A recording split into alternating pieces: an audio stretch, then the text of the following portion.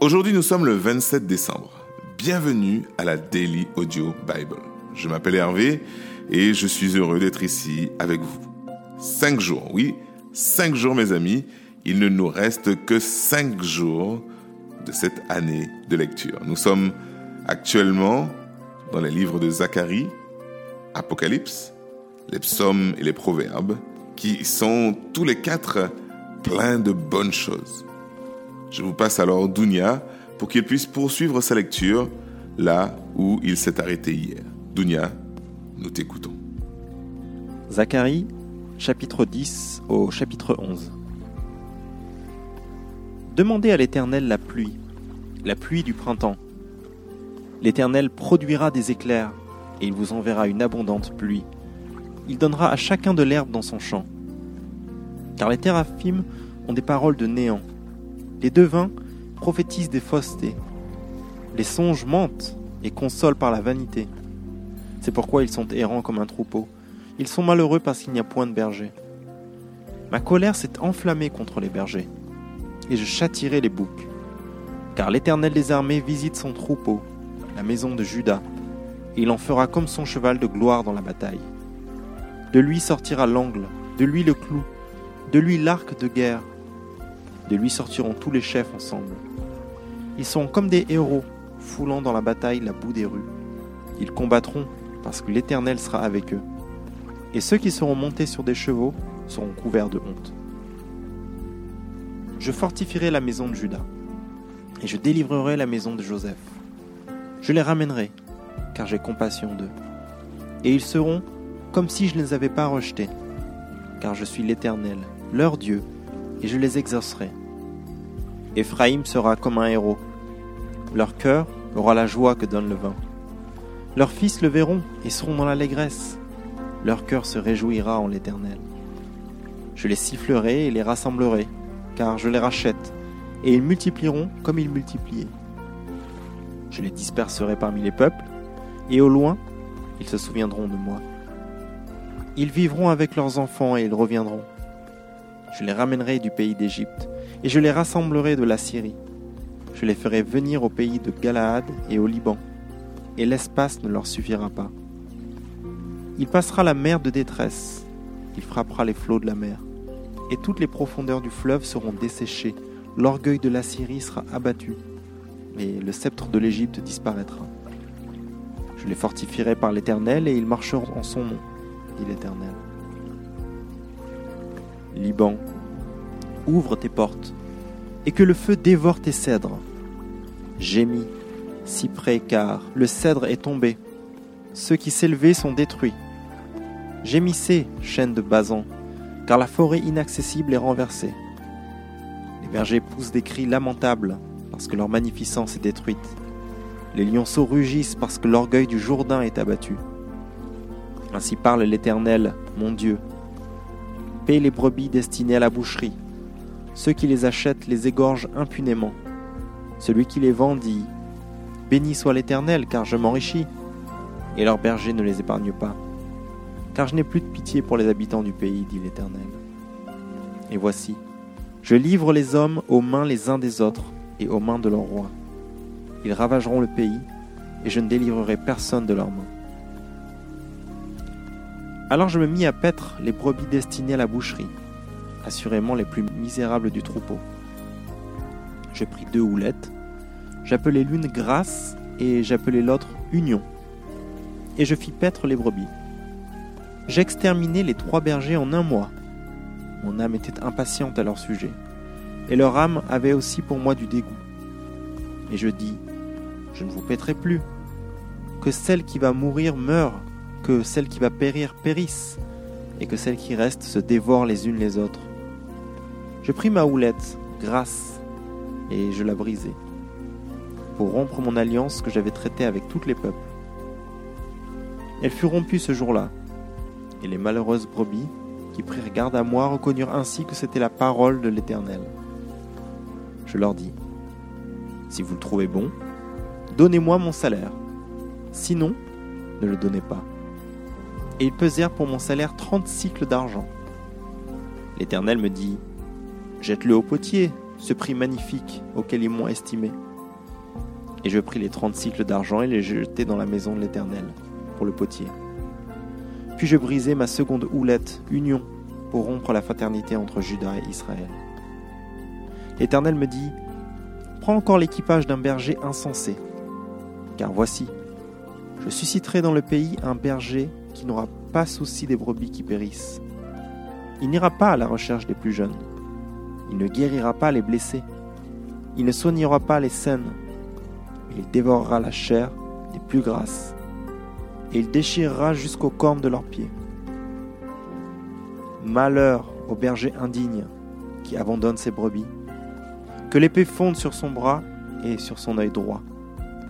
Que son bras se dessèche et que son œil droit s'éteigne. »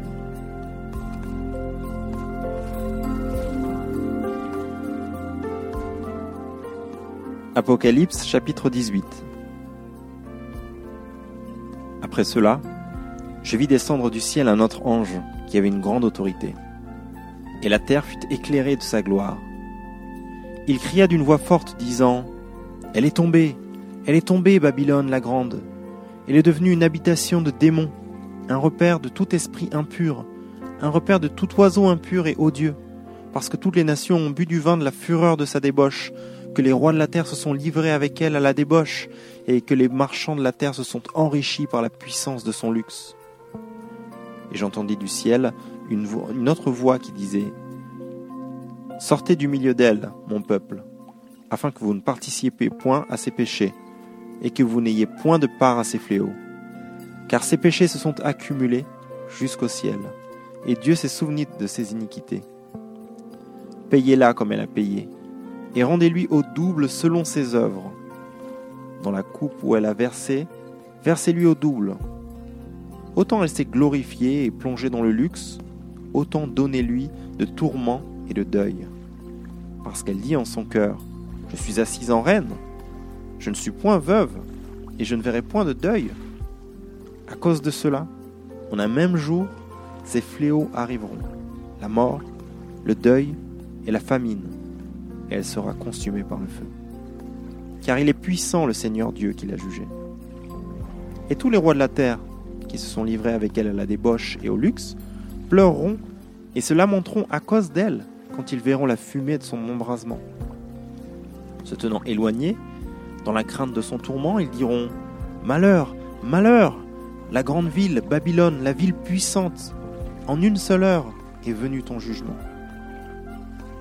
Et les marchands de la terre pleurent et sont dans le deuil à cause d'elle, parce que personne n'achète plus leur cargaison d'or, d'argent, de pierres précieuses, de perles, de fin lin, de pourpre, de soie, d'écarlate, de toute espèce de bois de senteur, de toute espèce d'objet d'ivoire, de toute espèce d'objet en bois très précieux, en airain, en fer et en marbre, de cannelle, d'aromates, de parfums, de myrrhe, d'encens, de vin, d'huile, de fine farine, de blé, de bœufs, de brebis, de chevaux, de chars, de corps et d'âmes d'hommes. Les fruits que désirait ton âme sont allés loin de toi. Et toutes les choses délicates et magnifiques sont perdues pour toi, et tu ne les trouveras plus. Les marchands de ces choses, qui se sont enrichis par elles, se tiendront éloignés, dans la crainte de son tourment. Ils pleureront et seront dans le deuil, et diront : Malheur, malheur, la grande ville qui était vêtue de fin lin, de pourpre et d'écarlate, et parée d'or et de pierres précieuses et de perles. En une seule heure, tant de richesses ont été détruites. Et tous les pilotes, tous ceux qui naviguent vers ce lieu, les marins, et tous ceux qui exploitent la mer, se tenaient éloignés, et ils s'écriaient en voyant la fumée de son embrasement : quelle ville était semblable à la grande ville ? Ils jetaient de la poussière sur leurs têtes, ils pleuraient, et ils étaient dans le deuil, ils criaient et disaient : Malheur, malheur, la grande ville, où se sont enrichis par son opulence tous ceux qui ont des navires sur la mer. En une seule heure, elle a été détruite. Ciel, réjouis-toi sur elle. Et vous, les saints, les apôtres et les prophètes, réjouissez-vous aussi, car Dieu vous a fait justice en la jugeant. Alors un ange prit une pierre semblable à une grande meule, et il la jeta dans la mer en disant : Ainsi sera précipitée avec violence Babylone, la grande ville, et on ne la retrouvera plus. Et on n'entendra plus chez toi les sons des joueurs de harpe, des musiciens, des joueurs de flûte et des joueurs de trompette. On ne trouvera plus chez toi aucun artisan d'un métier quelconque. On n'entendra plus chez toi le bruit de la meule. La lumière de la lampe ne brillera plus chez toi. Et la voix de l'époux et de l'épouse ne sera plus entendue chez toi. Car tes marchands étaient les grands de la terre. Toutes les nations ont été séduites par tes enchantements. Et l'on a trouvé chez elles le sang des prophètes, des saints et de tous ceux qui ont été égorgés sur la terre.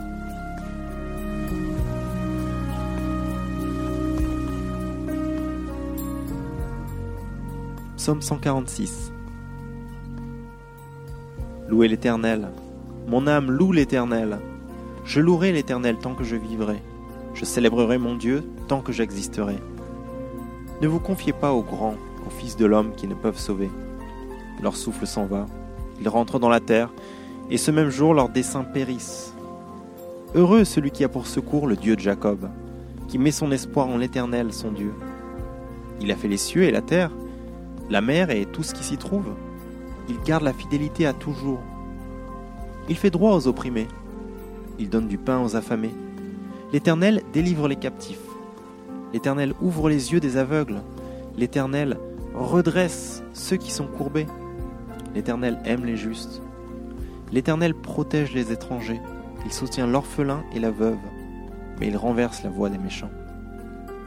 L'Éternel règne éternellement. Ton Dieu, ô Sion, subsiste d'âge en âge. Louez l'Éternel.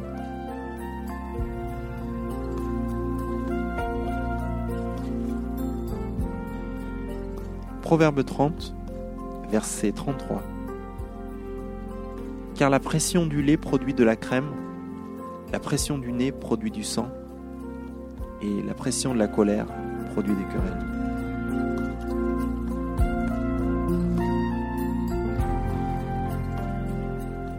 Merci Dounia pour ta lecture. Et à l'aube de cette nouvelle année, portons une attention toute particulière au message du psaume d'aujourd'hui. Il dit « Ne vous fiez pas aux autres pour qu'ils vous sauvent. N'ayez pas confiance en leurs plans, car ces plans mourront avec eux, vous laissant démunis. Béni soit celui qui cherche l'aide auprès de Dieu et qui place son espoir en lui, le Seigneur. Le Seigneur est à jamais fidèle. Et c'est là que repose, chers amis, notre véritable espérance. » Alors sur ce, mes chers amis, permettez-moi de vous souhaiter une bonne continuation et je vous dis à demain pour la suite de notre podcast. Au revoir.